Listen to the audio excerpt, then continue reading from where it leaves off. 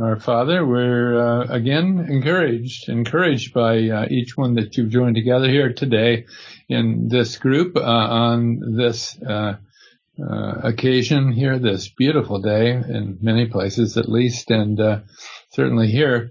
We thank you, Father, for gathering us week by week, sometimes even more than that, either directly, face-to-face, or through the wonders of technology. As now this morning, I'm sorry, Father, that some could not get in this morning who wanted to.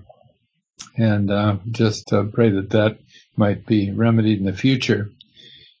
And that each one would be blessed by your word today, Father, as we open it together. Yes, if we would study the word as Paul exhorted, rightly dividing the word of truth, then we would have truth and not error, and be taught greatly and blessed greatly by you and through the Holy Spirit. So, Father, we would look forward to that today. Father, there are many challenges in our nation. Some of them have become even more evident. They're so clearly seen now, whereas many times, and for long times, they've been more hidden. But Father, now very visible in the open, very easy to see. The conflicts are truly satanic in magnitude. And Father, our nation has taken a stand in the past, even hundreds of years ago at its founding, even before that, for truth and true liberty and justice, and for the truths of Scripture as well. So, Father, I pray that you would recover our nation if that's your will and purpose still, though we see the grip of truth in the hearts of many slipping away so rapidly it seems. So, Father, I just pray that you would turn that about by giving your people boldness, by drawing more into the faith, who will be bold for you and will share that which is most needed. Without the truth, there is no place to stand. And that truth, of course, centers in our Lord Jesus and what he has accomplished through his shed blood. And then the glorious resurrection of our Lord Jesus. What a change that made for all those that would trust in him. So, Father, please watch over us, watch over our president, those that stand with him, and may they all be encouraged because they know that you're still working, even though the enemy is so open, so arrogant, so violent, and so deceptive with his lies. And those lies are promoted near and far. So, Father, may they be encouraged, and may they see victory and success and your protective hand. Father, we are so overwhelmed when we open your word, and I pray, Father, that as we open it now, we will receive that which you have intended for us, and that we be truly thankful and blessed. And we thank you in Christ's name. Amen. Okay, well, we continue the subject which I intended, as you know, to finish last time on this third phase of the Millennial Kingdom focus here, which was on Israel's land promises. And I continued it today because really, in some ways, the most critical and the most blessed part of that part of God's Word, where we find all of this revealed so clearly, we didn't have time for. And today, there's so much. I've been so greatly blessed by this and encouraged again by these scriptures. There's not even time today to finish it, but we will, Lord willing. And then next week finish up this this whole study on the long war against God by looking at the new heavens and the new earth. Wow. So let me just give a quick overview of last week's lesson. So we've already considered here many references to the land, the promised land, that was promised to Abraham and then to his seed. And we saw how that promise was given. I'll read that critical verse, that key verse, again in a moment, but we saw how that promise was given to Abraham, and then it was amplified over and over again with added details, referencing the king, the coming perfect king, and his kingdom in that land of promise, of course, on this earth, and total victory by the king who rule all over all of his enemies, and how great spiritual blessings would also come. But those were not the major emphasis there. The major emphasis was on earthly blessings to be given to Abraham and to his seed. And all of them were based upon this grant of land, this eternal covenant regarding the land, that portion God marked out and began to reveal to Abraham so long ago. And yet today that promise has still not been fulfilled, of course, right? There were many spiritual blessings implied through the king, who is in fact himself the seed of the woman. The entire redemptive plan of God for sinners is based on that seed of the woman, of course. But that was not the major focus there in the Old Testament, though there were references from time to time to that. Isaiah 53 standing out more than anything else. Also, of course, we've looked at the ceremonial law and how the sacrificial system always pointed forward to a perfect kind of sacrifice, and that was only possible through Israel's Messiah actually coming to this earth and then dying for the sins of the world, right? And we considered that already. But we want to finish up this focus today on the land promises. There are so many that teach Scripture, whether pastors or teachers or TV personalities, who teach Scripture in a way contrary to literal interpretation. In fact, it's increasingly the case. There are fewer and fewer, it seems. There are some certainly promoting these promises as literally intended by God.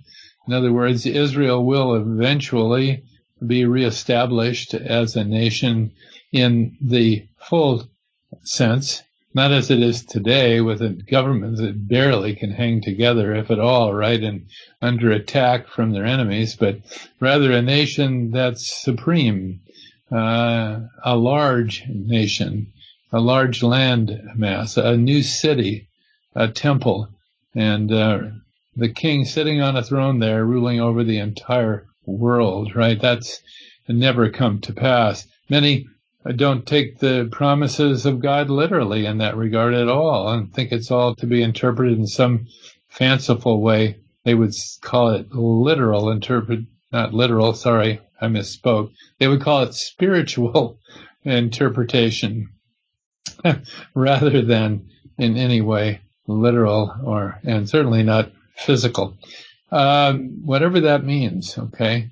I think we do know about spiritual truth. We know we have every spiritual blessing in the heavenlies in Christ Jesus. We do know what that means, even though we haven't received everything promised yet, and won't until the rapture, right? But what was promised to Israel was very much promised with a physical component, and that was extremely significant. And that's what we're going to finish up with today to see how significant that was. The land promises were begun to be given. There were many given in Scripture, but they were begun in Genesis chapter 12. And verse 7.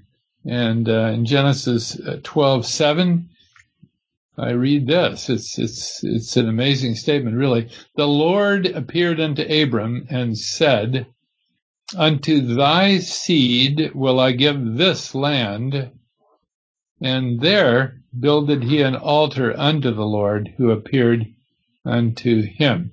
So God promises to Abraham something very, very specific. Abraham didn't know the extent of it yet, because after this, God says, walk around here. This whole piece of property is involved here. It will be given to you at some point in the future, right? Walk around it. In fact, his whole life was spent traversing it from corner to corner, right? So the Lord God made a promise to Abraham that was very specific, and it involved something that he could see at least part of. Was that something on this earth or in heaven? Well, it's very clear. It was something on this earth, right? He knew it. If really the Lord God had a different thing in mind, something entirely spiritual, something in the heavens, right? Then Abraham was deceived. Okay, I don't think there's any question of that. Okay, now we saw how this promise given in Genesis 12:7 was then amplified over and over and over, not only to Abraham, but also to Isaac, also to Jacob, and to the 12 tribes and so forth. If you take the notes from libertymessenger.com, you can see all the relevant scriptures there. We already looked at them last time, but certainly in Genesis 15, the large dimensions of the land grant are defined there, the very large dimensions. And between the river of Egypt and the Euphrates, how large is that? Huh? How much of current nations is included? I mean, a number, right? Certainly. Not a piece of sliver of land along the Mediterranean. That's not what God was talking about. Okay, Genesis 17 talks about multiplying Abraham's seed, right, his offspring, even to the extent that there would be many nations ultimately descended from him. And it's also implied that there will be a spiritual content to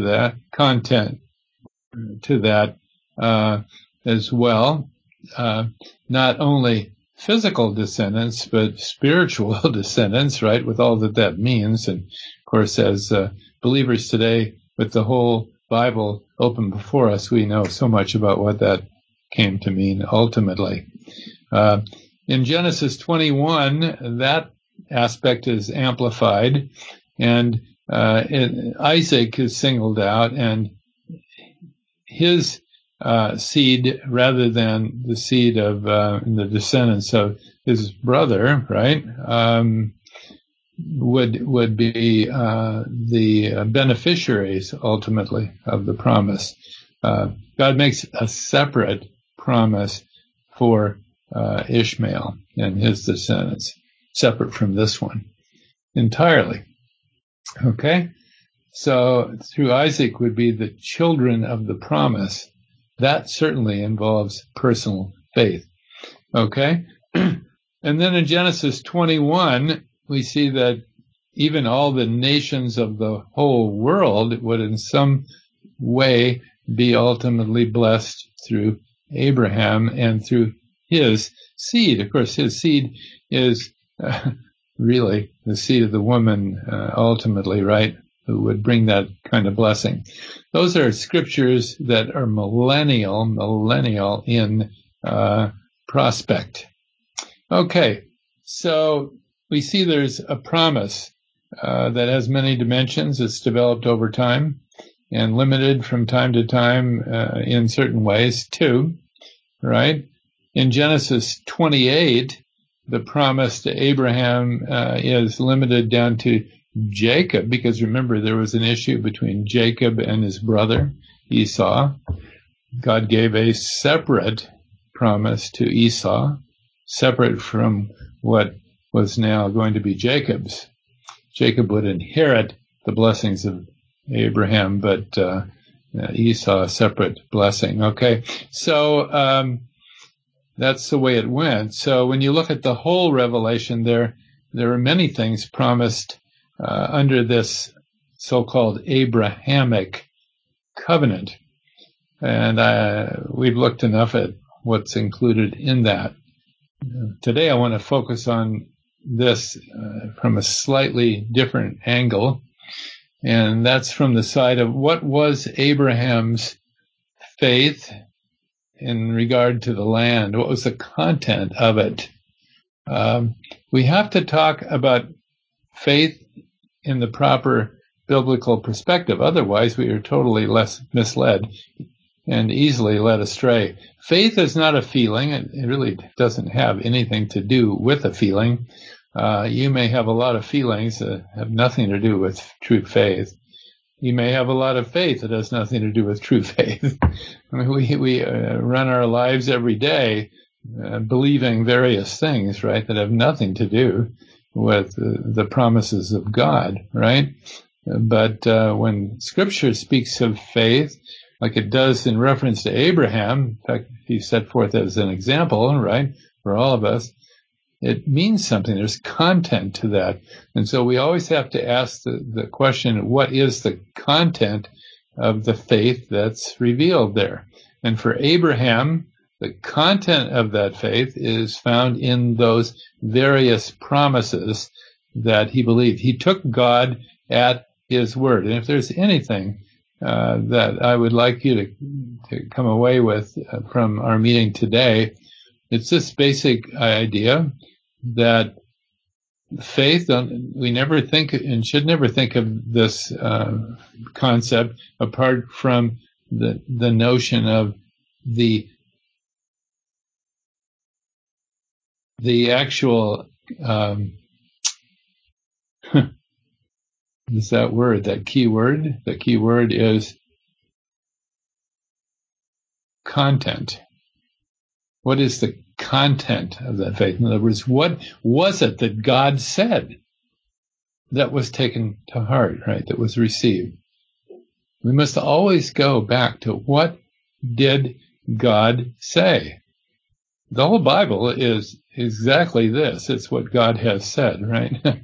What man has said is not of great importance compared to what God has said. In fact, what man has said is only of importance in reference to that. Does it conform or not to what God has said? So the issue is, what is the content of faith? And in this particular case, the content of Abraham's faith. Now, let's proceed because what we have set before us today won't fit in 20 minutes unless we do. Oh, my. What you're going to now see is that the Scripture is full to overflowing with little things that you may never have noticed before. It took me many years to notice these, as I'll present them today. It didn't happen all at once. Even in seminary, we didn't receive teaching on all of this. It just wasn't time, I guess. But it's all found there in the Word of the living God, in the Bible, right? So I want us to look at two different things here. First of all, that the land promises were repeated in the New Testament context. So whatever many say about how somehow Christ already fulfilled everything, right, as it were, and we're just waiting now for the second coming when we'll all be judged and then we'll be in heaven forever or in hell, right? That's gross oversimplification, right? Christ didn't already fulfill all of the promises. In fact, he has not fulfilled the land promises. I think you saw that well last time we were together. But now let's consider how those same land promises were repeated or implied in a New Testament context, okay? And that proves conclusively that they're to be taken literally, okay? First, we'll look at the letter to the Hebrews, and then we'll look at what John the Apostle wrote in the book of Revelation. Then after that, we will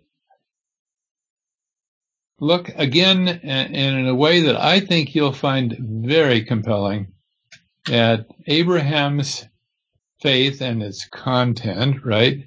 And how that was then reflected in Israel's history. Okay, so, and there we'll see again the proof, the absolute proof that these land promises must be taken literally because they have not been fulfilled. I want to scream this from the mountaintops. They have not been fulfilled.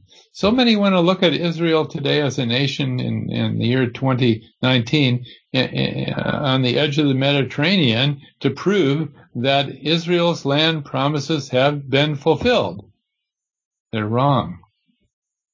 They have not been. Israel could actually be cast off into the sea, and God could still be true and not a liar, okay? Really. So don't believe everything you're hearing or seeing on TV, as preachers preach often. Many of them are supporting Israel. Most, I think, today do not, but many still do. But they want those promises to be fulfilled and to be fulfilled today, one little piece at a time, when yet they're not being literally fulfilled. That's yet future, okay? And in fact, will mostly occur after we are caught up into heaven's glory, okay? Okay, first of all, then, the land promises were repeated in the New Testament context. There's a scripture or two or three in the letter to the Hebrews that make this so clear. Patty, would you start out by reading in Hebrews chapter 11, verse 10? Oh, I have verse 22. You want me to start at 10 and read through 22? No. I guess I must have do 22. Do 10 and 22. How about that? Okay. Verse 10, for he looked for a city which hath foundations, and maker is God. And verse 22, by faith Joseph, when he died, made mention of the departing of the children of Israel, and gave commandment concerning his bones. Thank you, honey. Okay. I apologize for confusing that a little bit there, but so there's several things mentioned here. Now remember, this is written many years after the death, burial, and resurrection of our Lord Jesus Christ, right? And what the author to the letter to the Hebrews writes is much about Abraham, especially in chapter 11, where Abraham takes the center stage, right? It is Abraham and his faith that are exalted there more than anything else in chapter 11 of Hebrews, and how that influenced so many afterwards, right? Now notice in chapter 11, verse 10, there's a reference to a city, right? A city. Does everyone in the sounding of my voice know what a city is? Okay, you know what a city is, right? Except this city's different. He says this city has foundations, implying it's going to last.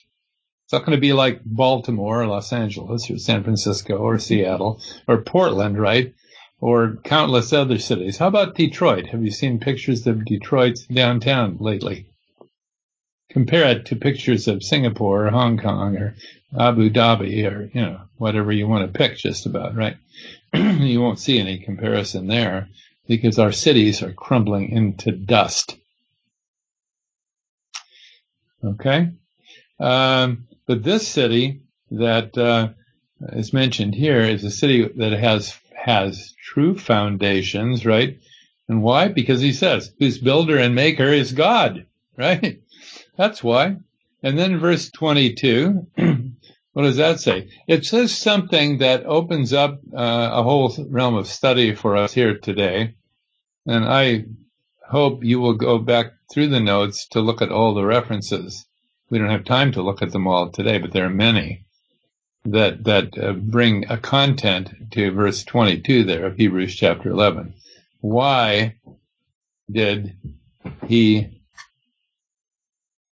make that statement at his death point, right? Why? Why are his bones and their burial of any relevance at all if there's no literal future fulfillment of the land promises? But of course, there is that, and that was his expectation. That was the content of his faith, okay? And so we move ahead here. Wow, a city. That city, of course, is the city of God. There are many books written about the city of God that don't take Scripture literally. Augustine's greatest book of all that he wrote, called The City of God, right? You probably haven't read it. Most haven't, right? Written a long, long time ago, right? This city is also called in Scripture the New Jerusalem, right?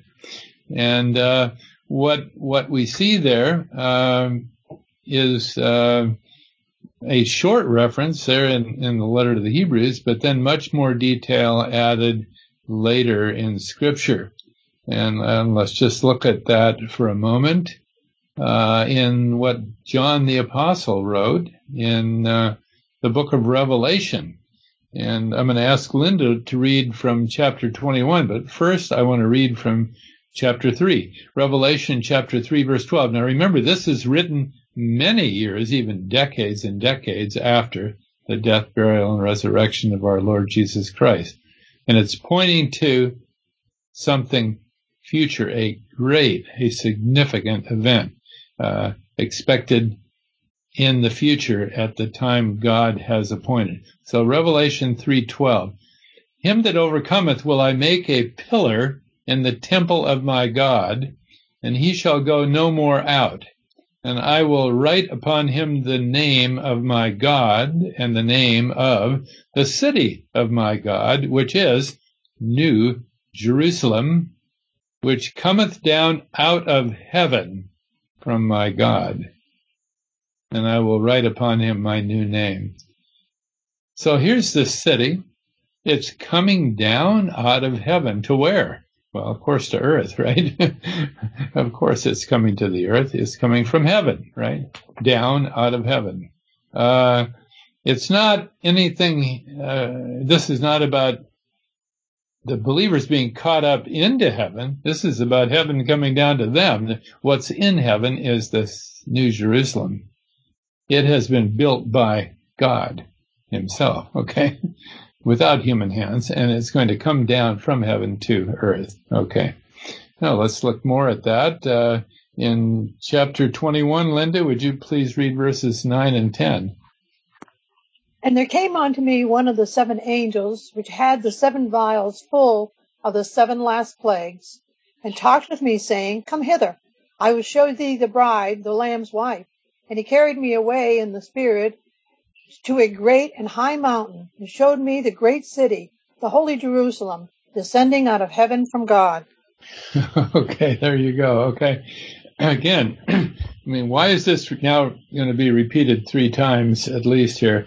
The holy Jerusalem, the great city that had been promised, coming down out of heaven to earth. Why? Because it must come to earth to fulfill the promises that have been given to Abraham and his seed, okay? That is the content of their faith. God must fulfill those promises or God is a liar. He has to fulfill the promises that have been given. So we already learned in past studies that Ezekiel gives much information regarding the New Jerusalem, details even as to the size of it, right? The promised land itself will be established, right? And the size of that is very great indeed, as we saw from Genesis 15. But these have not yet occurred. God hasn't fulfilled these promises. But let's go on and look into the Word in more detail to see how central the fulfillment of those promises literally was to those who were of faith. We should say of Israel's faith, because Israel was the name given to Jacob, and we'll see here again and be reminded of how that all happened, okay? So let's look to begin with at what I consider a key verse, okay? There are many verses I call key verses in my teaching. They're key because they provide a starting point to launch you into Bible study that's going to open your mind so far that you cannot believe how wonderful God's Word is, right? Genesis 22:2 is one of those verses. And I'll read it for you. He said, "Take now thy son, thine only son Isaac, whom thou lovest, and get thee into the land of Moriah, and offer him there for a burnt offering upon one of the mountains which I will tell thee of." Well, you might think after hearing that read, oh, there's nothing significant there, except for God asking Abraham to sacrifice his son, right? Whoa, that's certainly significant. That's what stands out, right? Not this name of a land and a mountain, okay? Moriah? Surely that is never mentioned again in Scripture and can't be important, right? Well, to the contrary. To the contrary. Ted, I would like you to read the corresponding verse that enlightens us about so much. In 2 Chronicles chapter 3, verse 1, Ted. Then Solomon began to build the house of the Lord at Jerusalem in Mount Moriah, where the Lord appeared unto David his father, in the place that David had prepared in the threshing floor of Ornan the Jebusite. Thank you, Ted. Okay, now, previously we've looked at this. I remember we didn't skip over this when we were going through that section of the Old Testament earlier, about 2 years ago, probably. And we saw how the Lord God had appeared to David at a critical point in his life and made promises at a certain place. It happened to be in the old city of Jerusalem in a place. In fact, it was a very nondescript, certainly not a very distinguished location. It was the threshing floor of Ornan the Jebusite. Okay, the city of Jerusalem had been built up, as it turns out, on the hills and mountains of Moriah. Doesn't that open your eyes a bit? Okay. So is this place important to God, do you think? How important to God is this? Whoa, how can there be, there can't be many places on the entire earth as important to God as this, right? Moriah is an area, and it has a number of mountains, and one of them is sometimes called in Scripture Mount Moriah, as here, right? 2 Chronicles 3:1. And this is where the house of the Lord is to be built, the temple, right? And it was. Solomon built the temple there because that was where God wanted it built, right? And why? Because it has future significance, much future significance.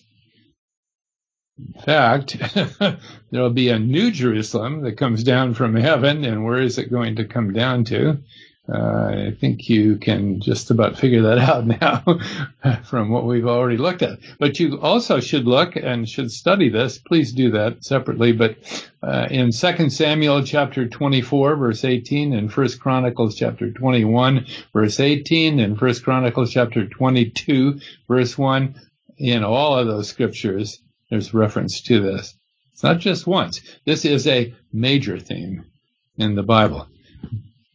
Specific, marked out land locations that the Lord God considers extremely important, and includes this all in the promises ultimately given to his people. Okay? The land, therefore, was very important to God, and it should also have been very important to God's people, but of course it wasn't so important, and they turned away. What was the content then of the faith of those who knew these promises? It was what God had said, right? Remember, faith always has content. That is what God has actually spoken. Okay, so the land and the specific locations on this earth are critically important to God as he ultimately fulfills his promises to Abraham and to his seed.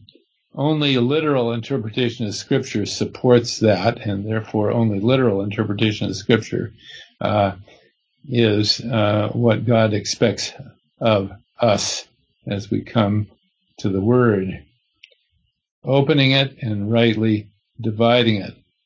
But now I want to get to the crux of this, and how can we do this in 2 minutes? Oh, I'm so sad. Well, you're going to have to do some study on your own. That's what it comes down to. The notes will be on the website a little later today to help you. Okay. Let's start, though. I want Tom to read this. Tom, you have, in a certain way, one of the truly great statements in Scripture, because remember, this is in Stephen's great proclamation just before he's stoned, right? At the hands of Saul, right? Okay. So Acts chapter 7, verses 15 and 16 starts to tie some of this all together. Tom? Okay, Jim, but I'm a little confused. I'll read those verses. Okay. I'm going to put that together with Stephen. So Jacob went down to Egypt and died, he and our fathers, and were carried over into Shechem and laid in a sepulchre that Abraham bought for a sum of money, the sons of Emor, the father of Shechem. Okay. Over to you, Jim. Thank you. Yeah, well, this is in Stephen's great speech, you see. That's the only connection there. I didn't mean more than that.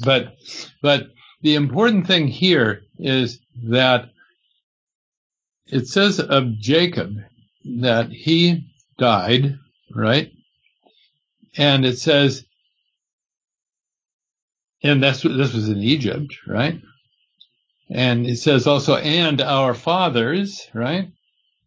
Then it says, and were carried over into Shechem. That's a long ways from Egypt, okay? And laid in the sepulchre that Abraham had bought many years before, right? From the sons of Emor, okay? That's a specific place in the promised land, all right? And so there's a burial place there. Now, as it turns out, you read in Genesis chapter 23 and Genesis 25 and Genesis 49 and 50 that Abraham, Isaac, and Jacob were not buried in that place. They were buried actually in a different tomb. It's called the Cave of Machpelah, okay? So there are two different locations, two different burial locations in the Promised Land. Some were for those patriarchs. Others were buried in the other place. But the key thing here, it says they were carried over. What does that mean? It's talking about their bones. Their bones. Okay, let's go on and look at that a little bit more. Okay, and I wish we had time to look at this whole thing. I really do. But because you need to go to Genesis 48 to see the background of some of this too. But I want us just to go to Lisa's reading section there in Genesis 50, because I think that's going to say enough for you to get the whole picture well in mind. Lisa, please read Genesis 50, verses 24 and 25. And Joseph said unto his brethren, I die, and God will surely visit you and bring you out of this land unto the land which he sware to Abraham, to Isaac, and to Jacob. And Joseph took an oath of the children of Israel, saying, God will surely visit you, and ye shall carry up my bones from hence. Thank you. Thank you, Lisa. Well, you might wonder, how could that ever be fulfilled? How did all those bones get to those burial places in the promised land? Well, you know what? They did, because it says in Exodus 13, verse 19, Moses took the bones of Joseph with him, for he had straitly sworn to the children of Israel, saying, God will surely visit you, and ye shall carry up my bones away hence with you. Okay? That is hundreds of years later, after Joseph died. You know, Joseph died and he was embalmed and buried in Egypt, right? Moses took his bones at the Exodus and kept them. And ultimately, they were carried by Joshua and the others into the land of promise, right? Joshua chapter 24, verse 32 says, And the bones of Joseph, which the children of Israel brought up out of Egypt, buried they in Shechem, in the parcel of ground which Jacob bought of the sons of Hamor, the father of Shechem. And it became the inheritance of the children of Joseph. Okay, now, to tie it all up, go back to Hebrews. Back to Hebrews, where Patty read, chapter 11, verse 22, written many years after the resurrection of Christ. This is what it says, by reference back to what we just saw. By faith, Joseph, when he died, made mention of the departing of the children of Israel and gave commandment concerning his bones. Okay? What was the content of the faith of the patriarchs?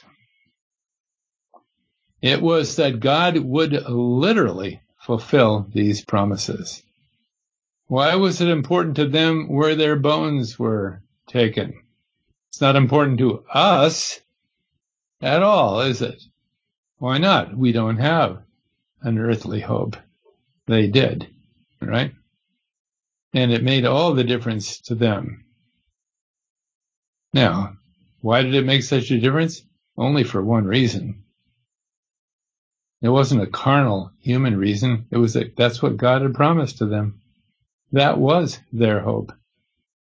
This is the physical side of it. Yes, there's much spiritually implied, but not stated, right? That they will receive someday as well, right? But the physical side of it, the land promises are absolutely critical. They must be fulfilled literally. If you're not convinced of that now, you may never be, because we've just considered what the Word of God has said in some detail. Let me ask you this question. It's not really to you personally, it's just rhetorical, but has God misled the patriarchs, giving them a false earthly hope?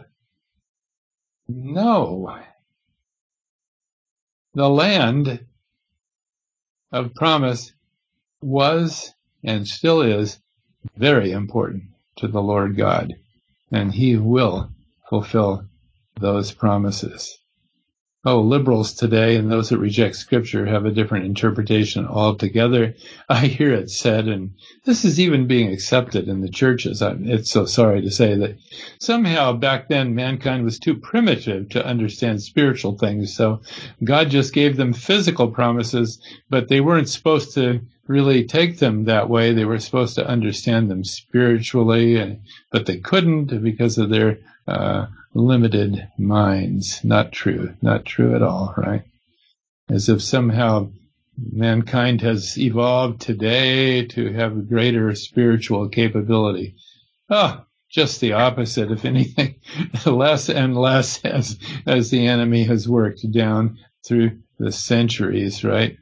Okay, so be it. God will fulfill Israel's land promises someday.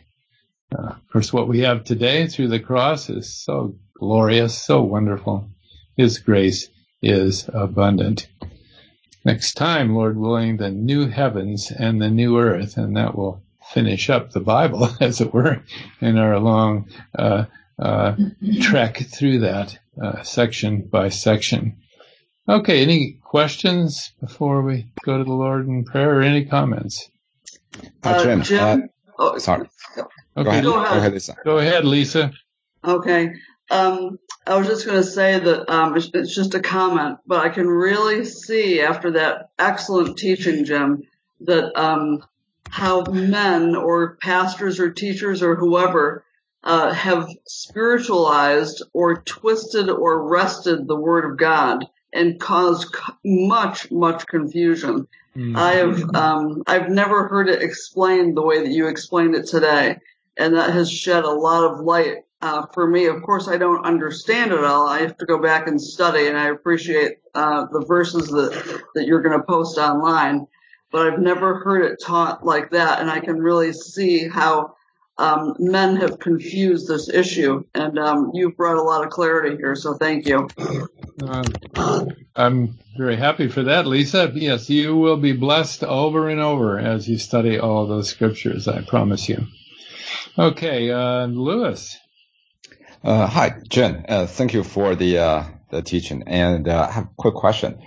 You mentioned that the New Jerusalem, which will be coming down from heaven, and it will take place after the 1,000 years millennial kingdom, right?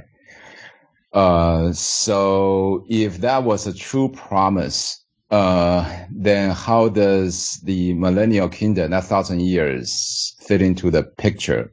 Was the land, the promise of the land to Israel being fulfilled during that millennial kingdom, or is not yet? Well, I believe that your question is based upon an incorrect assumption that the New Jerusalem comes down to earth at the end of the millennial kingdom. I think it comes down at the beginning. So I think that changes everything. Okay. But it's in Revelation 21st, right? Right. That's after the Battle of Magog. That was after the 1,000 years millennial kingdom, isn't it? No, Revelation isn't strictly chronological. Okay. If it were, we'd have all kinds of issues here and there. So. Okay. Yeah. Okay. Any other questions before we go on, or comments? Patty? Well, I just I find that these truths of God and the amazing consistency of the scriptures confirming, of course, a plan that God had planned before he formed the earth and placed human beings upon it, that God tells us and knew all along this entire plan. But we can see that he's the master planner when we read God's word and we take it literally, that there's an amazing consistency from beginning to end. And I find this very just grounding in the face of contemporary events and how troubling they are. and how this battle between good and evil is being played out in our midst. It's very troubling, but I find great peace and confidence when I read these things in God's Word and understand He is sovereign. He is in control. He's tolerating this long war because He's still calling out a people for His name. And what a privilege that we who are gathered here and countless numbers of individuals have been called out by God through all of this time during which He's withholding His wrath. And once He pours out His wrath and His judgment upon the earth, He's already prepared. Amen. And that what comes down out of heaven is a new Jerusalem, and that it will come down apparently to the same place where the earthly temple and Jerusalem were located, the place of sacrifice. Yeah, that's right. The place of sacrifice, first of Isaac, and subsequently of the Lord Jesus Christ. But all during that interim period, it was the place of sacrifice under the law. It's so settling to me, because you can't read even one headline of the news without being assaulted by this war between good and evil. Yeah, I want to add that all of this, of course, should be so encouraging to our faith, right? When we see the Scripture is perfectly written, and all the details are there if only we search them out, right? But if you don't search them out, you don't look at the cross references. Everyone needs a study Bible that gives good cross references. That's a considerable help. That's not the end of the line, because those lists of references are made by man, right? And you have to look at each verse and consider it and so forth. But it certainly is a help to have that available. And praise the Lord for the Word, right? Well, one more thing, Jim. So inherent in the Abrahamic covenant is the idea of everlasting life, because these patriarchs who are insisting that their bones are taken back to the promised land, they are looking forward to a time when they will live again. That the death is not the end of it, even for those who are God's chosen people, knowing that our promises aren't exactly the same as theirs, because our continual going forth will be in the heavens. yes. But theirs was to be here on earth, and they knew that. Therefore, they wrote it to their children and also to us, so we could learn from it. But that specifically inherent in the Abrahamic covenant is everlasting life here on earth. Absolutely. And in fact, our Lord referred to that in one place, at least, where He says, makes an argument about everlasting life in reference to Abraham and his hope. So, yes, very, very true. Good comments. All these are very good comments and questions. And, Lord, blessing to all of you. Enjoy the Lord, and we look forward to being back together soon. Amen. Let's pray. Father God, thank you for gathering us today. What a blessing it is to open your word and to consider it in detail. And though we didn't have time, and we'll never have time to look at all the scriptures till eternity, when we'll be spending much time, I'm sure, in Bible study. But what a blessing it is to remember these, at least, and to dwell in them, and to consider the faith of Abraham and what it meant, not only for him, but for his children and all those down through those many centuries that had the same faith. So, Father, we're so thankful for that. And thank you that we have faith as well. Abraham was the father of faith, right? Actually taking you at your word and believing independently of his works, of course, for his works were of little count, considering the righteousness that is yours, Father, uniquely. So, Father, thank you. Thank you for gathering us today and blessing us greatly. And we thank you in Christ's name. And amen.